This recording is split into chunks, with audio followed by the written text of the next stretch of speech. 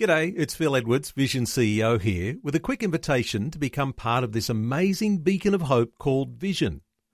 Together we can put our love into action to help people of all kinds build or rebuild their lives on the truth of God.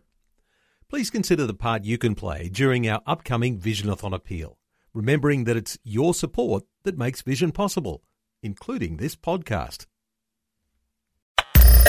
Audio on demand from Vision Christian Media. Exploring faith and the future. Neil Johnson and Bible teacher Dr. Kameel Majdali. We've been talking about the culture wars and the idea that there are two sides, one side usually considered conservatives and the other side progressives. Let's talk some more about progressives today, Kameel. When we talk about progressives, what does that mean and what do progressives look like? What do they believe? All right. Before I even answer that question, let me just remind our listeners that we are in the middle of a war for civilization.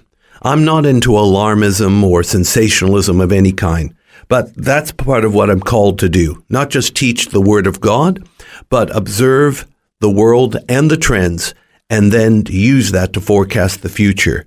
This country is not the country we grew up in, and many things that are now mainstream were once rejected and even illegal.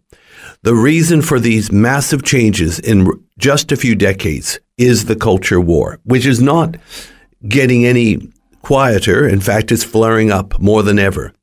The left-wing progressives, often called liberals, are of course wanting to change Western society.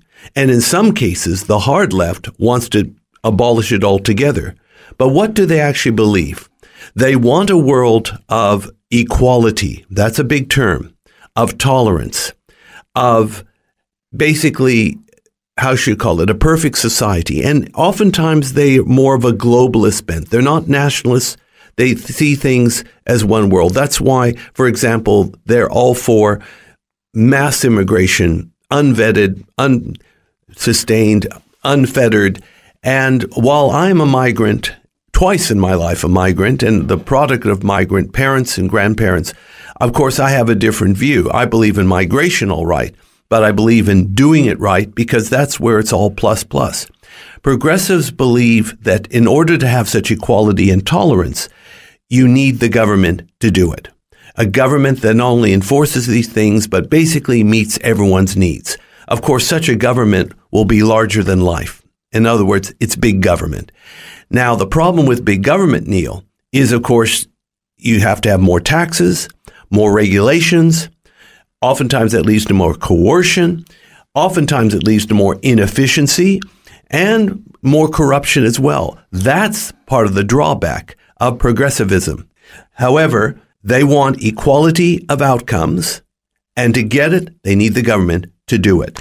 And Kameel, is it typical on this progressive side that people who hold religious faith are oftentimes less tolerated, and therefore as Christians, in the ideal of maintaining a level of freedom of faith, freedom of religion, these things sometimes need to be resisted?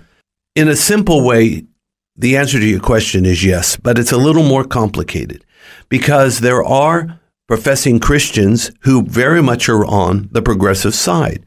Oftentimes in mainline denominations and liberal denominations, they believe that progressivism is compassionate and relevant to society. Also, officially, progressivism is meant to be tolerant of everyone, including people of faith. That's on paper. But in reality, because a conservative Christian that has a high view of Scripture and believes in the spiritual life and believes in biblical morality, they will be seen as an obstacle to a progressivist agenda. And the progressives do see themselves in moral terms. Therefore, people of faith who oppose their agenda would be viewed as immoral, even though from a biblical stance, they are very, very moral. Faith and the Future with Neil Johnson and Dr. Kameel Majdali from Teach All Nations. For more from Dr. Majdali, including books and DVDs on prophecy, Bible commentaries, plus today's and other episodes of Faith and the Future, go to vision.org.au. Thanks for taking time to listen to this audio on demand from Vision Christian Media. To find out more about us, go to vision.org.au.